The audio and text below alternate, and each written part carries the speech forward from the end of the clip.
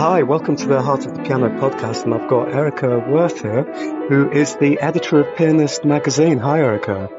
Hi, nice to speak to you. And you.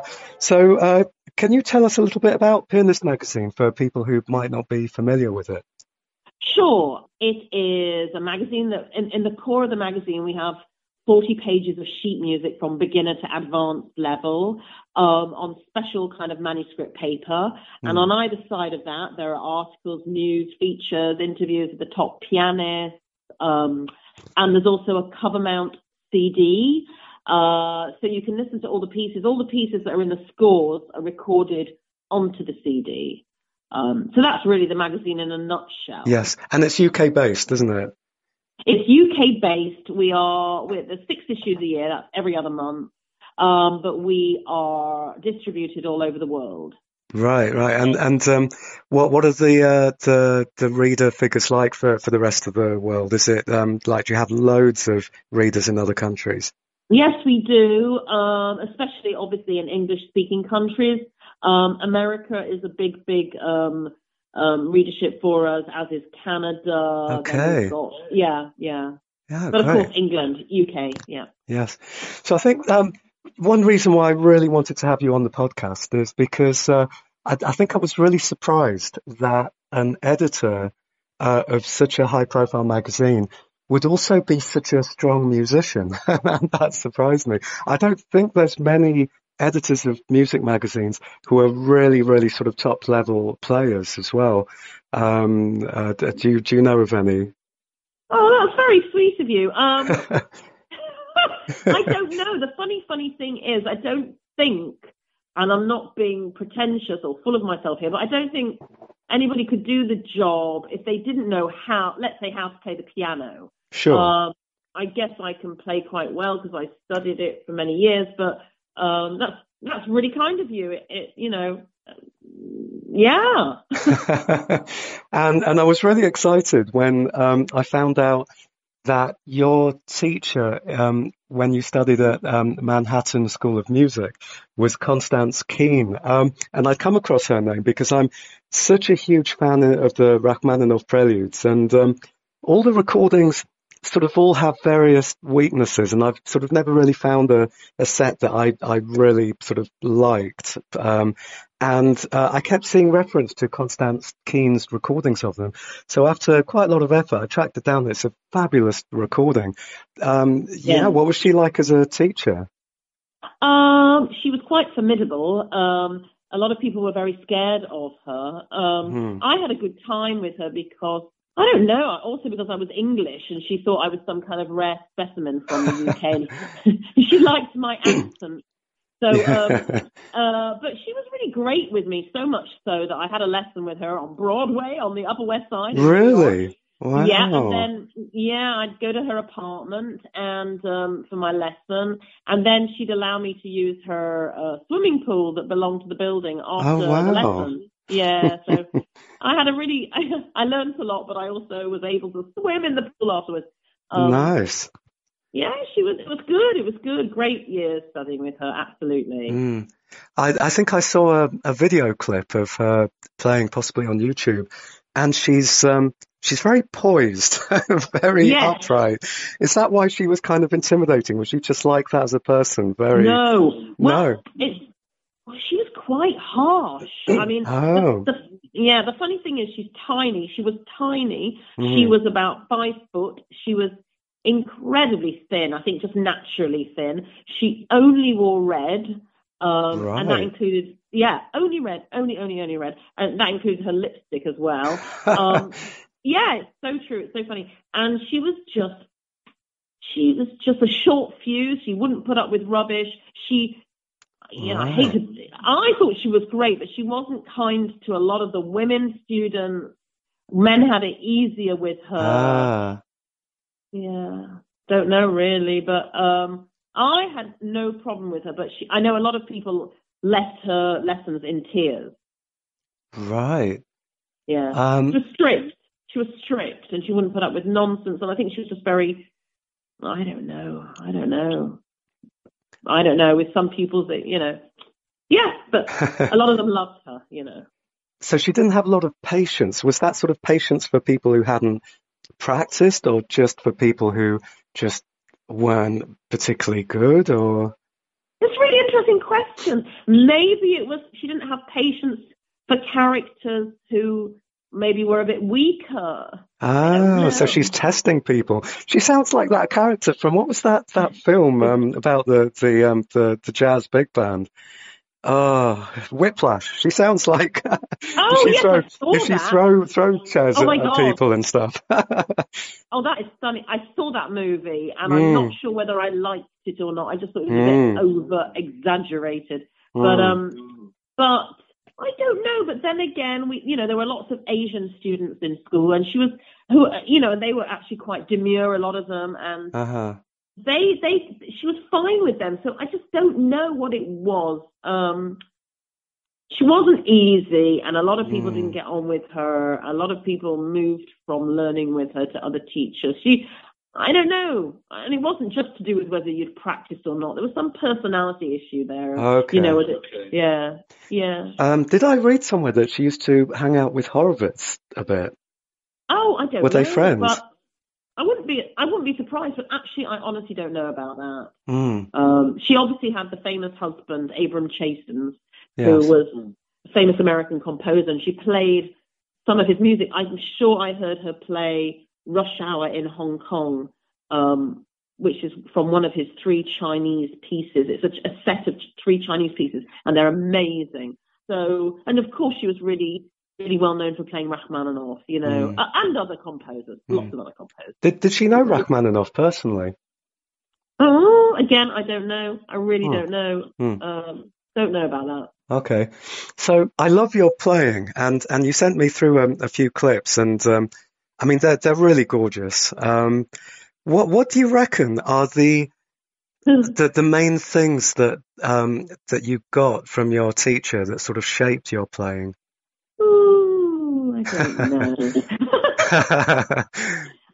By the time I went to Constance, I was already, I guess, mature as in I wasn't a kid. I was already, I don't know, 20. So Mm. I'd already gained, I guess, my character and whatever already. But Yes.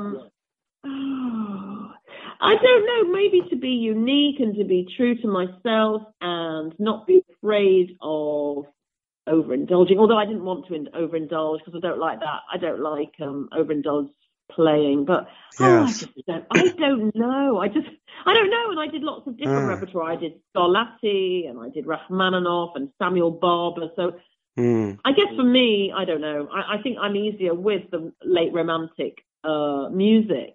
Yeah, it's a common trait of us pianists, isn't it? Yeah, maybe. Yeah, and I like it. You're right, actually. I'm much more at home, I think, in either Baroque or late Romantic than I am with classical. Yes. I think that's very common. Yeah. Yeah, yeah.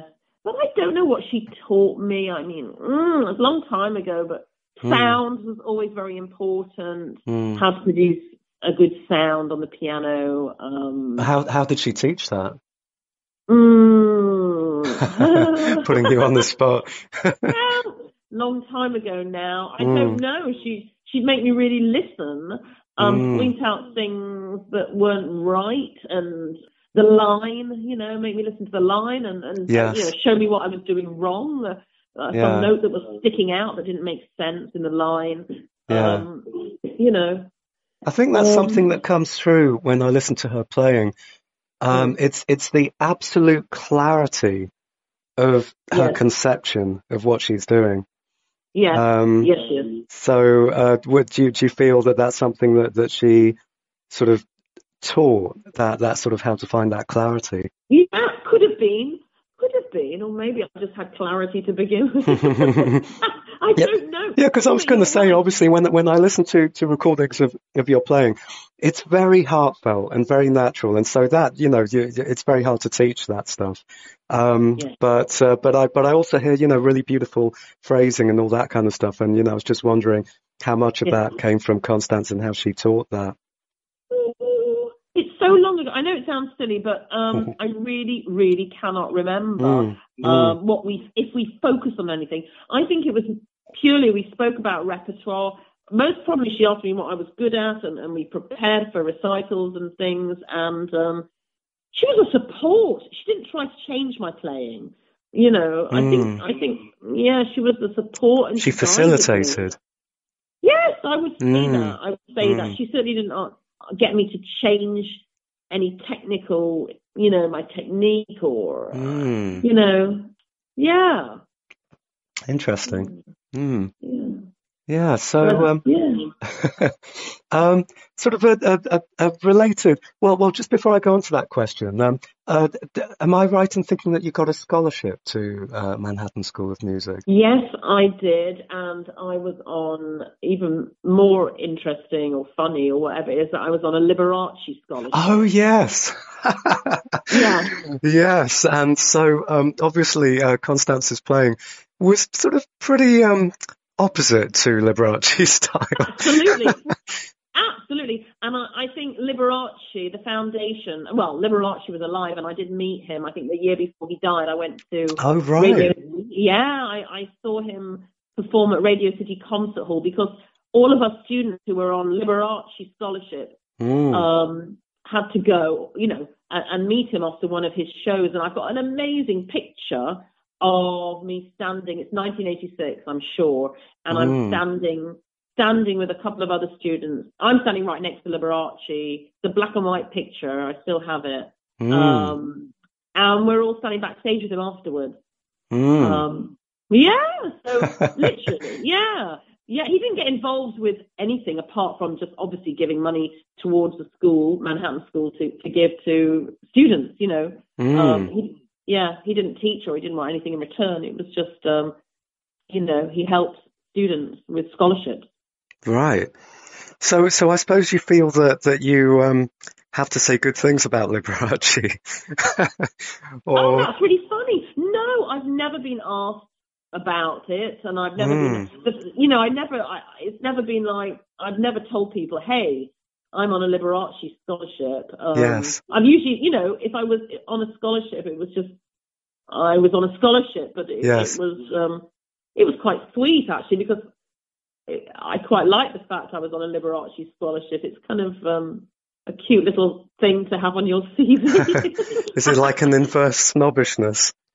Oh, and he was an amazing pianist, and you know, from what I know of him, and of course that film, which obviously isn't Behind the Candelabra. Yes, I still haven't seen it yet. Yes. Oh, it's amazing. I mean, you know, we don't know how factually correct it was, but the film as a whole is the most fantastic thing, enjoyable thing to watch. Yes, and it's very, very poignant and everything. And I think he was a lovely character, a lovely human being, you know.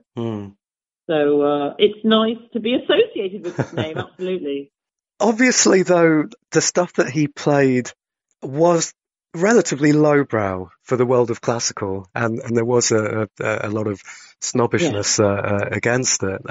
What are your thoughts on sort of tradition, classical music, highbrow traditionalism, you know, all that kind of stuff, and Liberace and his place in all of that? I think Liberace had a really important place, and I don't think he should be looked down upon, because at that time, I mean, you know, Radio City Concert Hall, all the concert halls, you know, whenever there was a Liberace concert, it was sold out immediately, and he did play well. He wasn't stumbling over the notes, and he had an amazing technique, an amazing training. He was a real showman, and I don't think he should be looked down upon today at all, you know.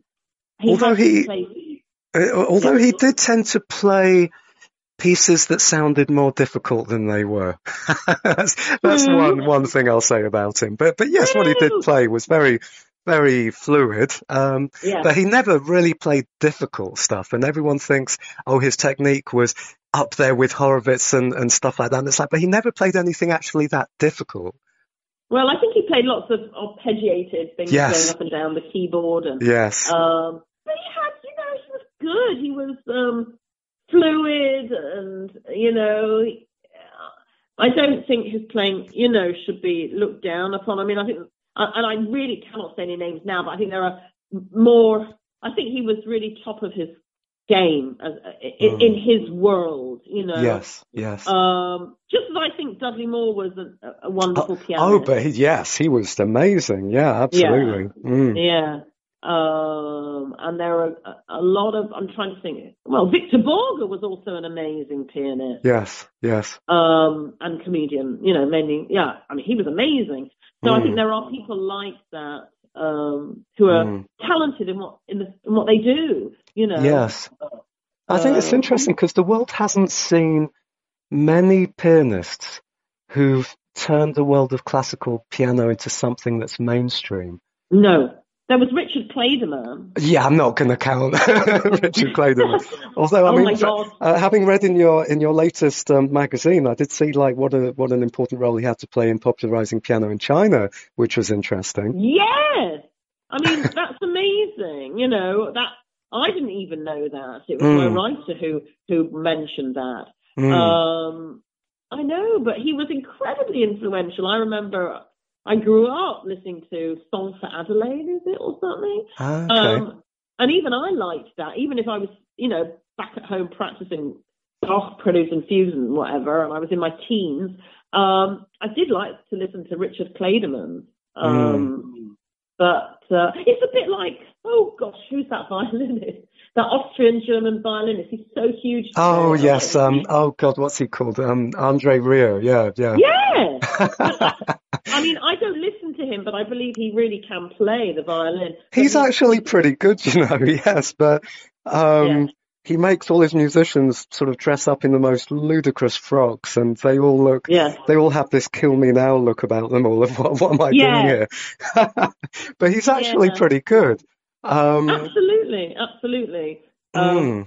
He serves a certain audience, you know. But violin has so many, I say crossover with like air quotes. There are so many crossover violinists and such few crossover pianists. I think that's sort of an interesting lack in that world. Yeah, but then, I mean, what is crossover? I mean, it's kind of like, what is crossover? If somebody were to play a recital of Einaudi or Michael Nyman, I mean, they are, I guess, proper composers, but some people might look down on them as serious piano composers. I don't quite know what crossover is, to be honest. It's so vague. I think a lot of it is image, but then some of it is genuine musical crossover, like Tokyo Myers, I think, for a while was looking like he would be one of these sort of people to really drag piano into this sort of mainstream crossover area. What's your opinion on the stuff that Tokyo Myers was doing? I don't know. Yeah. I mean, it again serves an audience. It's not something I would choose to listen to, but I do understand. I do understand the popularity and how some people think it's wonderful. We've all got different tastes, you know. Yes. We've all got different tastes, so I don't want to be judgmental, really. I mean, the funny thing about him, from what I can gather, is that he's actually a very, very fine classical pianist. Yeah. And it's interesting because when I sort of look on YouTube comments, it's people who've had no exposure to classical music sort of see him and feel that they can relate to it and go, this has been missing from my life. This has given me something that I didn't know that I'd missed until now. That's what he's great at doing, and that's really important. And you know, therefore, you know, the world of classical music, in the end, classical piano might be listened to by more, you know. Yes. So he is important at getting music out to the wider audience, you know. Yes. Who else is like that? Oh, gosh. There's a lady who played at the Grammys, Chloe Flower. Oh, yes, I didn't watch that. I think you recently put up a tweet about that, didn't you? I haven't had a look at it yet. You did. I mean, yet again, an unusual pianist. She was classically trained, but she wowed the audiences at the Grammys. Classically trained, I believe, at Juilliard and Royal Academy of Music, but she's gone totally crossover. I mean, there isn't any classical in there, really. You know, so I don't quite know what crossover is. You crossed over from classical to modern? What's modern? I think sort of it means that people who would otherwise normally listen to pop start buying your records. That's sort of how I take it, I think. And then within that is a giant sort of scope for how you can fit in that.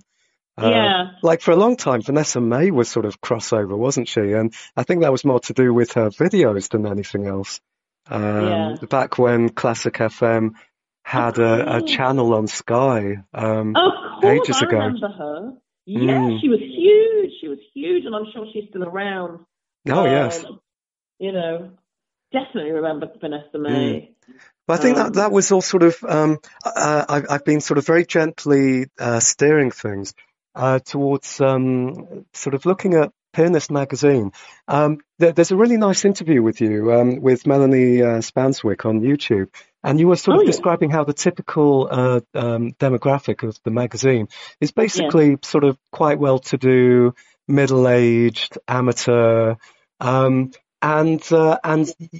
lot of the stuff in there, it's very sort of traditional classical, and I don't, and you know, that's what I love. I'm also aware that you've probably seen a lot of the new sort of demographic statistics from places like Classic FM about the huge amount of young people who are listening to classical music, except what they call classical music is really, I think, more sort of crossover, like sort of movie soundtracks and, you know, all that kind of stuff. There's huge amounts of young people who love playing things like anime soundtracks on the piano and all that. Yeah. Do you feature all that kind of stuff in your magazine, or is it sort of more catering more to the middle-aged, more traditional classical scene? Well, we try to have one, let's say, modern score song in each issue. We've had Adele, we've had we've had everything. We've had some great film music, ABBA, you know, of course Nyman but we've had a whole array at Cole Porter. We've had the Great American Songbook. We've got, you know, so we try to do a bit of that.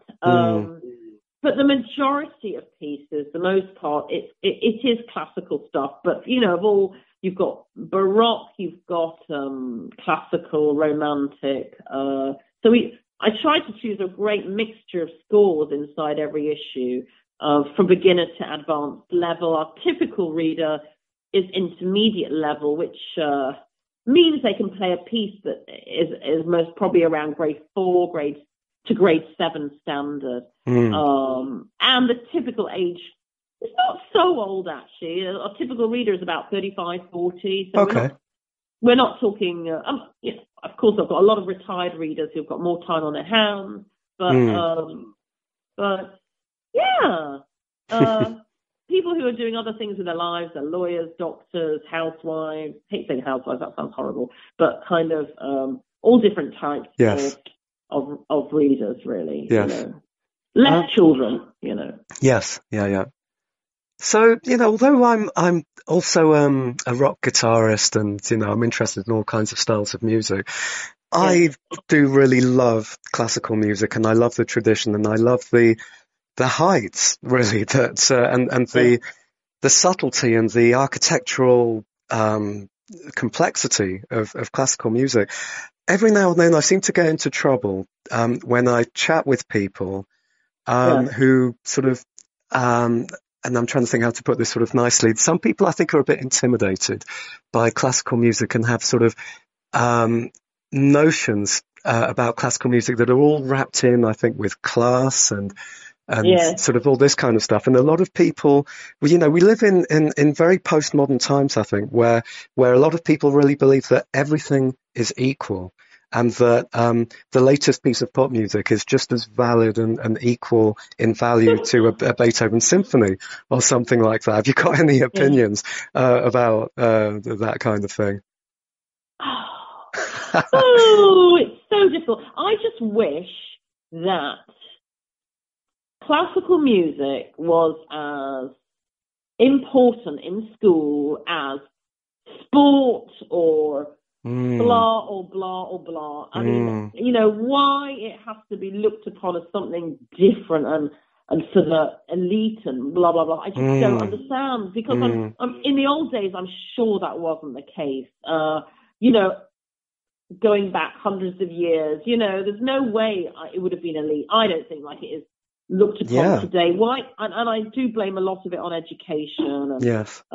we should all be learning an instrument. I mean, it's the art. Take away the art, and the world will be a much gloomier place. Classical music is just one of the arts, and it's necessary. I do think so, and I just wish it was just taught everywhere, and it was as normal as normal to people as other types of music and other art forms. Same with opera, isn't it? People look at that as elite. Yes, yes. I mean, Ballet, I'm not sure. my parents always used to get annoyed about that because, yeah, people would always say, yes, but opera is so expensive, the tickets are so expensive, blah, blah, blah. And then they'd sort of point out, yeah, but how much does it cost to go and watch a football match? Yeah. I actually have no idea, but I believe it's expensive. But you're absolutely right. You're right. Or to go and see Paul McCartney in concert. Exactly. Yeah. It's very sad. I can understand too. You go to a concert and you have to be deathly silent or sit in the audience and not cough. Of course, coughing is a little bit frustrating, but for somebody who's never been in a classical concert before, they might find it intimidating and rather steady and sitting there looking serious. And the image as well, it puts a lot of people off. Like for a long time, I mean, I was primarily a musician, and then I became a photographer, and I became a music photographer. And suddenly, it was like for the first time in my life, I suddenly sort of understood how the world was working, that people weren't listening to the music with their ears, they were listening to it with their eyes. Yeah, that's interesting. That's really interesting. I could start telling very quickly whether or not people would become successful by how photogenic they were and how good their image was. That is very interesting. Yeah. I think most people are primarily vision driven rather than sound driven. So classical music, but then that's sort of that to a lot of people, that's part of classical music's appeal. It's this sort of, we are deliberately taking all the visual stuff out of it because it's the music that matters and not the visuals. I think to a lot of people, they're like, so a lot of people are put off. Well, that's good because we don't want people to be listening to it who are taken in by all the superficial stuff about it. Yes, no, but also today it really, really helps if you're visually attractive to look at, even in classical music. It does. Whether you're a good marketing package, Yes. So it's everywhere. It's prevalent everywhere. Yes. But without naming any names, what do you think about women pianists who really exploit how many people would think exploit their sexuality? Gosh. I guess everybody's got the right to do what they want to do. I think honestly, it's the talent that comes first, and whether they do this, that, or the other, it does not faze me as to how they look, what they're doing. It's the talent that overrides everything. So they can do what they like, really. I really think so. Yeah. Unless it's offensive, but I haven't seen that yet. No, I agree. And there are, I'm not going to name any names, and there's, many pianists out there that take a lot of flack, but at the end of the day, if they sound good, that's all really I care about. So anyway, going backwards, where I was going to go to earlier on in the conversation about you developing as a pianist, how important would you say that having listened to recordings when you were growing up and sort of forming an identity as a pianist, how important was listening to recordings for you in becoming a pianist? I really enjoyed listening to recordings, and I can't imagine not having grown up listening to recordings of pieces I loved. but I don't think I came away copying them or kind of. I don't know actually. I really don't know. I don't think you should listen too much, or you will end up just copying somebody. But it's good to listen to many different versions of, let's say, Beethoven sonata that you're playing. But some will say don't listen at all. Play it first and then listen if you feel like it. Some people actually say it's bad to listen before you start learning something, you know. Yes. I don't think that I listened to a certain pianist and said, that's the way I want to go, you know. But then I would listen to somebody like Emil Gilels, who the minute you hear his first note, you just think, oh my goodness, I wish I had a sound like that. Yeah. And maybe that, listening to that would make you think, yes, it is possible for me to create a better sound than I'm doing right now. So yeah, it's aspirational to listen to these wonderful pianists of the past and of today. You know, makes you want to strive to be a better performer yourself, a better player. So no really strong influences from any particular. No, that's interesting. I really don't. Not for me. No, I mean, if it's Beethoven, I'll most probably go back and listen to some of Barenboim's recordings he did for EMI of the sonatas when he was much younger. You know, so yeah, and I'll listen to Rubinstein. I'm sure if it comes to Chopin, obviously I'll listen to other people. So I do have my favourites, but the interpretations that I think, yes, wow, that's great. I must, you know, I listen to that, you know, for sure. Yeah. Yes.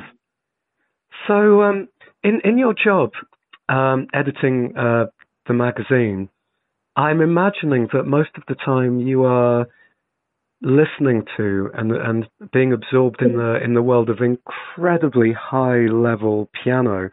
Do you get to listen to music at an amateur level that much?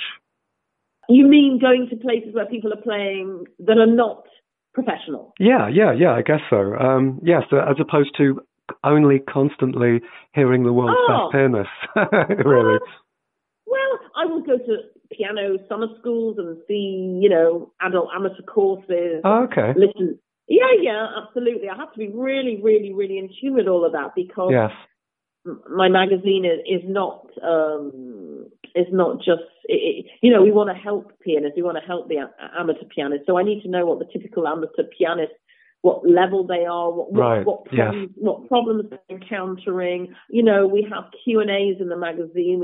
You know, people come to us saying, I've got this problem, how can you help? And da-da-da-da. So I have to know what kind of level and how let's say, an amateur pianist can play like. But there are really good amateur pianists. We've run a few amateur piano competitions and the level is extraordinary. So, you know, amateur could be anything from somebody who can hardly play two notes to somebody who can play Ravel's Gaspard de la Nuit, you know.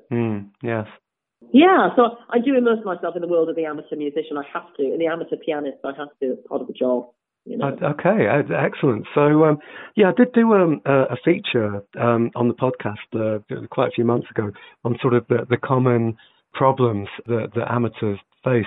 What would you say would be the sort of the main, the most useful bits of advice for amateur pianists to sort of fix the common problems? Okay, there are always hot things. Sight reading is always a hot topic. Memorizing is always a hot topic. Of course, wrong notes, banishing wrong notes. How to practice with very little time on your hands, the right way to practice, how to approach a piano exam, how to perform in public, nerves, how to cope with nerves, falling apart when you sit in front of people. Yes. But there's so much. I mean, there is so much. How to do a smooth arpeggio, a smooth scale. I mean, you know, there's so much. The average amateur, And so obviously sorry, go on. No, how to play the pieces you really want to play, you know, within a level, you know, people say, I really want to learn blah, am I capable of doing so? I don't know. So much. Yes. So I guess that question is really, well, that's what your magazine is there for. Yeah. I mean, it's full of advice. We've got pages of advice. We've got teachers and concert pianists giving lessons on some of the pieces in the you know, we've got, I'd say half of the magazine is like how to improve your playing kind of magazine, you know, and that's why people love it so much. They love it because they think we're helping them become a better player. That's our little motto: become a better player. Yes. You know, so that's what we're helping them to achieve. And you always have a cover star, who I think most of the time you interview the cover star, don't you? Not always. I'd say about 50-50. Okay. But yeah, I love to interview the cover stars. I love meeting the pianists, of course. I love chatting to them. I love hearing what they have to say. And then coming back and typing away, listening to my little recording, making sure I actually recorded them correctly. Yeah. But yeah, I mean, that's great. I love meeting all these great musicians. Yeah. You know. Is there ever anybody who made you so starstruck that you could barely talk? That's really interesting. Starstruck that I could barely talk. Yes, of course. Martha Argerich. Okay. I think because she's such an enigma and she's quite, it's her personality really. You don't know whether you can go and say hello to her. She's quite elusive and she's in another world, but she's such an enigma. She's an amazing pianist. She's my hero, you know, the keyboard.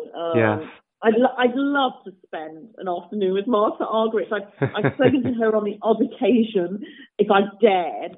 I very rarely get a response back. You know, she'll say, "Oh, I've met you somewhere before," and that's it. So you've not interviewed her yet? No, I haven't. First of all, she hates to give interviews. Okay. But I've been to performances of hers. I've met her backstage. I've been to. I sat across from her at a lunch once at the Verbier Festival and just listened to what she had to say. She's great. I followed her all over the world, and I thrust a copy of the magazine into her hands once. That was in Warsaw. She was on the cover.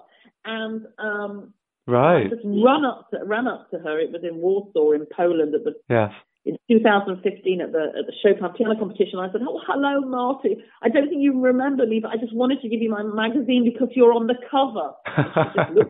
And did she just look very coldly at you then? She just looked very sweetly. Oh, right, okay. But not that engaged. It was like, "Oh, that's very kind of you, thank you." And she just walked off into the elevator. She, she kind of went, "Okay," and walked off. I think she's a private person. And it's not because she's got airs and graces. She is so not full of herself. I think, honestly, she's just a private person, and you have to respect that, you know. Trying to think of other people. I interviewed Menachem Pressler last week. I don't know if you know him. He was the founding pianist of the Beaux-Arts trio. Yes, I googled him when you mentioned him. Yes, I hadn't known him until then. Oh, he's amazing. He's 95, and he's, I have to say, one of the most beautiful souls, beautiful characters I've ever interviewed. I came away with tears in my eyes because I just thought, what a wonderful human being, you know. Wow. That rarely happens. But, you know, most of these musicians are very interesting. And I've had 106 cover artists. I think we've had at least 100 pianists on the cover because we've occasionally done repeats of some pianists. But, we've had a lot of famous pianists on the cover. Well, you've got, so many talents because not only having trained to a really high level as a pianist, but being the editor of a magazine must have so many skills that most musicians just totally wouldn't have. One of those is interviewing people. Did you sort of were you already a natural at interviewing people, or? I'm absolutely not. Absolutely not. I fell into this totally by chance. If you'd have told me when I was 20, you're going to be the editor of a piano magazine, I'd have laughed because I was a pianist, and then I decided I didn't want to be a pianist, and that happened very naturally, and there are no regrets. And I came back to the UK from America, and I got a job at a record company in press, EMI Records, classical, the famous place where I think the Beatles hung over the balcony or something. Yeah. And and I loved that. I loved working in press. And then I was an agent for classical musicians at a big company called IMG. And then I just heard about this new piano magazine that was launching, and they wanted an editor.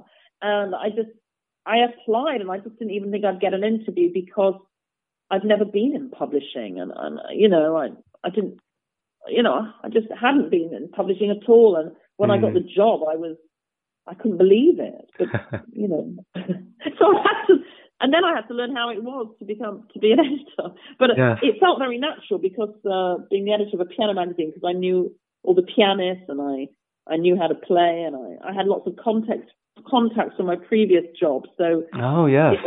Yeah. Oh, yes. I mean, that must have been a huge part of why they wanted you, because you already had all those contacts.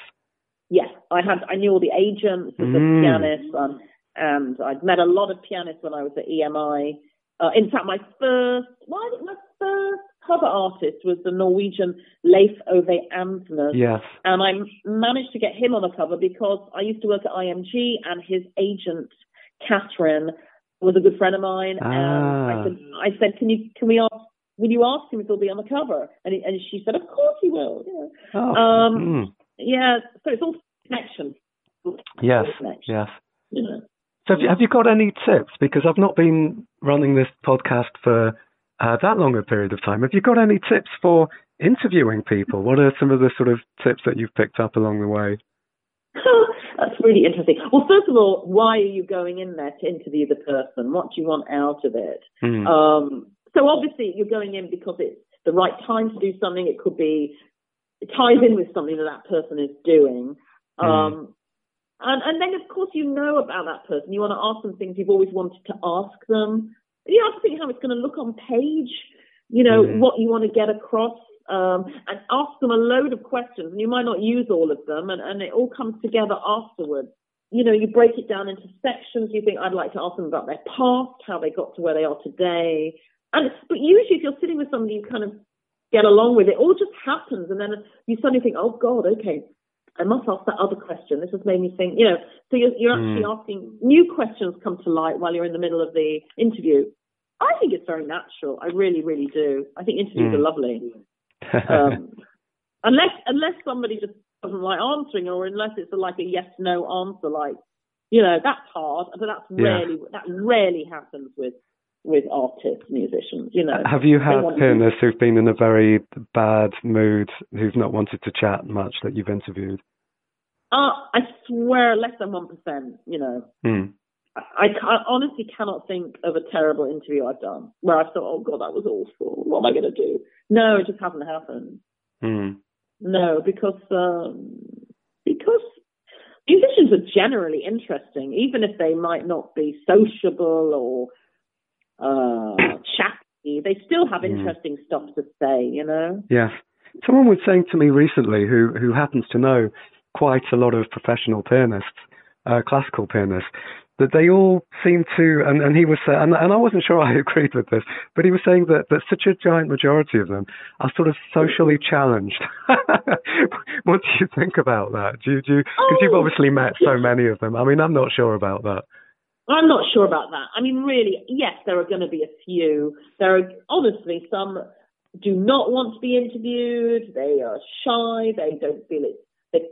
Some people really don't like this whole media thing, which is fine. But the majority of people I've interviewed, I've had no problem with. They're socially fine. They're all different characters, and they might not be my friends out of the interview room, or I might not, they might not be people I'd want to be friends with, and vice versa. But, I find them fascinating, most of them. I really do.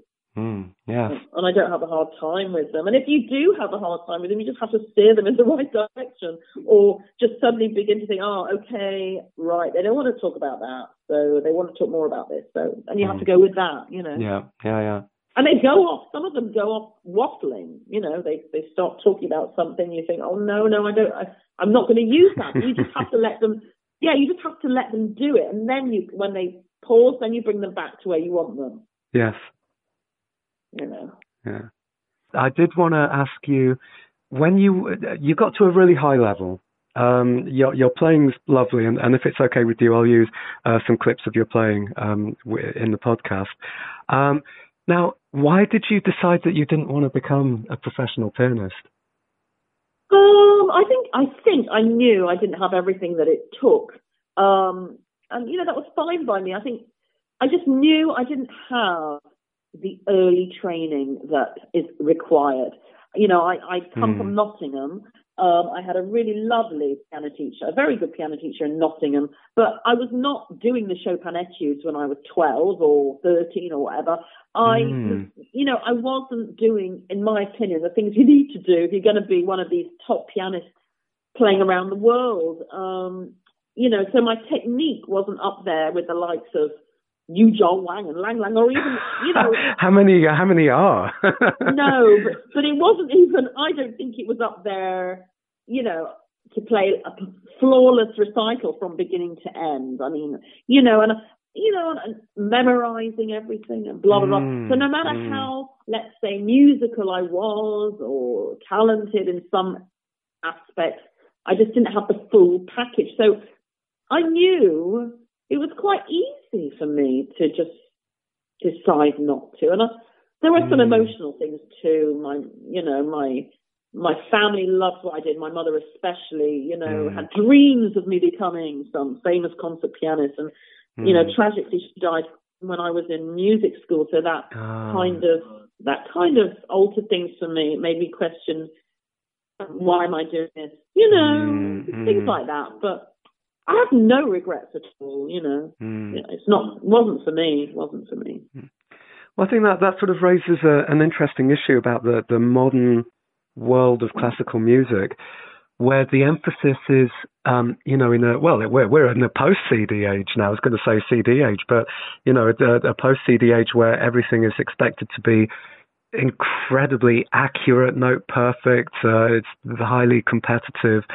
I think it's such a shame that it's no longer a world where the expression can be sort of more important than accuracy. Have you got any sort of thoughts on that? Yeah, I kind of agree. I do agree. There's nothing we can do about it, really. Maybe there'll be a kind of reversal where all of a sudden wrong notes become really trendy. I don't know, this perfection thing is just insane. I really think so.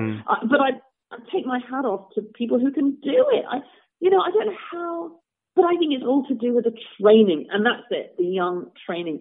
And if I'd have been born in Russia or China, things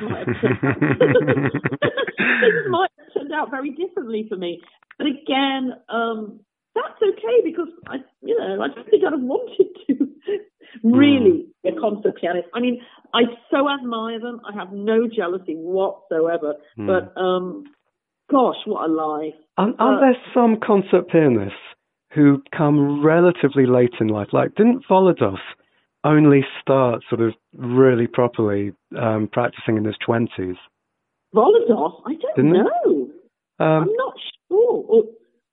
But there must be some pianists who don't start super early, but still come to a career in it. That's true. There are definitely some, and maybe you're right about Volodos. Wait a minute. Yeah, even there are people like Maria Joa Pires who were kind of unheard of, and Sokolov, who were unheard of, and then all of a sudden in their middle age they suddenly become really famous. But actually they were most probably pretty good when they were 18, Yeah, Sokolov particularly. I don't think he just suddenly found that technique in his 20s or his 30s. No way. No. But I think some concert pianists do sort of come to it relatively. But yeah, you're right. It's not that common, is it? It's not that common. And if you read all their biogs, I mean, but then of course there are the prodigies or the, like the Barenboims and the Kissins, who really were getting up there on the stage at age 13, you know, and you're just thinking that is something else, you know, but it, you know, it's something else. But again, it's training, especially with Kissin. He went to, I think the Gnesin school, I could be wrong. So, but you know, these schools in Russia, oh my goodness, you know. Yes, yeah. Same with ballet, isn't it? Same with ballet. Well, mind you, yeah, I mean, you know. And that's how Rachmaninoff came to be so good. He was literally living with his teacher, just doing nothing but practicing. Yeah, it's amazing. And it's the same with, yeah, a lot of them. Who else was that? Pogorelic, he was pretty living with his teacher, I think, became his wife. I'm sure wow. Crikey. Yeah. That's intense. Yeah. but Kissin, I believe, I don't know whether he still travels with his piano teacher, but of course Kissin is now a grown man, and he's, you know, recently got married and everything. But I think his piano teacher, Anna Kantor, is always present, you know. She's about 95, 96, but she still travels around with him. Yeah. Yeah. So training is so important, you know.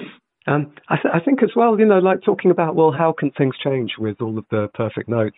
It was quite interesting that I went to the Leeds piano competition last year, and I tried to go to as much of it as possible, like not just the finals.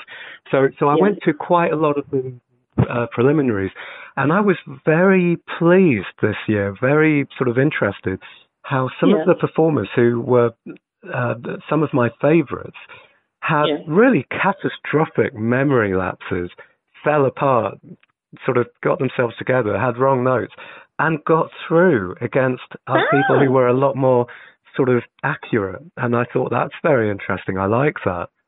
That's fantastic. I was actually there just at the final, so I missed all of the prelims, but that is really encouraging. That's fantastic. So the judges obviously saw potential in these people, regardless of the fact that they had a messy moment. Yeah. Well, I mean, I wasn't sure about it last year, because I think a good proportion of the jury were non-pianists, and I sort of understand why they would do that. And at the same time, I can't help but have the opinion that if you're going to judge a competition at that level, that you really need to be inside out familiar with piano repertoire in the world and the world of piano. Have you got any thoughts on that? Yeah, I thought most of them were pianists. I think quite a lot of them were. I know that. Well, maybe there was Adam Gatehouse. Obviously, one of the artistic directors isn't, or maybe, you know. But there was Imogen Cooper. There was Shai Wasner. I'm trying to think. Yeah, I can't remember all the names now. They're not in front of me. But yes. Yeah, I think they were trying to steer clear of teachers. Yes. That's what they didn't want teachers, especially teachers of entrance. But it was a good competition last year. Very good. Yes, I particularly liked Mario Haring. Thought he was absolutely superb. Who? Mario Haring. He played the Beethoven. Oh yes. I remember him. Did he? Oh, Haring, yeah. Oh, Haring. Sorry, I'm not good with German. I'm not good with German pronunciation. No, you must probably said it correctly. No, of course I remember him. Yeah, absolutely.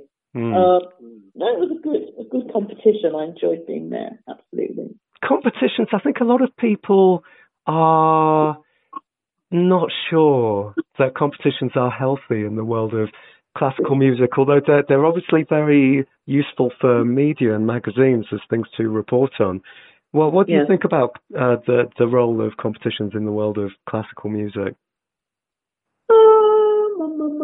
I think they're necessary. I think it would be silly just to say let's eradicate piano competitions.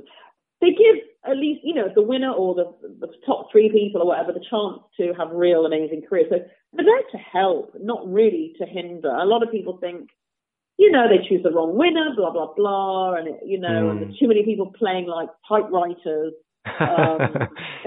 But I think they are there in principle to help. So you know, that person might not have been discovered otherwise. So gives a talented person a chance to be discovered. How else is he to be discovered? You know, unless you've got real connections, like knowing a famous conductor or a famous piano teacher or something. It's very hard to get discovered. Yes. So I think it's okay. And could you feel a difference in the last Leeds piano competition, like as opposed to previous years? Because, I mean, I know that they tried to really change the feel of it. Is that something that you felt that you could pick up on? Yeah, I mean, they were doing lots of stuff in Leeds, the actual town. They've done, I think they were trying to embrace the world as well. They did the prelims in different locations, Berlin, I think. And yeah, I didn't like that, obviously, the fact that I couldn't go to them. No. Oh, I see. Yeah. So in a way, yeah, I can understand that. They brought less people over. Yeah. No, I see what they were doing, but from a selfish point of view, I was like, what? They're not having them here this year? That's disappointing. But obviously funny. Much easier for the jurors, yeah. That's funny. But I don't know. I really enjoyed it, actually. I enjoyed it this year. I think it did need a bit of a freshen up, and that's what it got. Let's see what happens in 2 years' time for the next one. Yeah, absolutely. Well, anyway, I think I've sort of pretty much exhausted all of the questions and stuff that I wanted to chat about.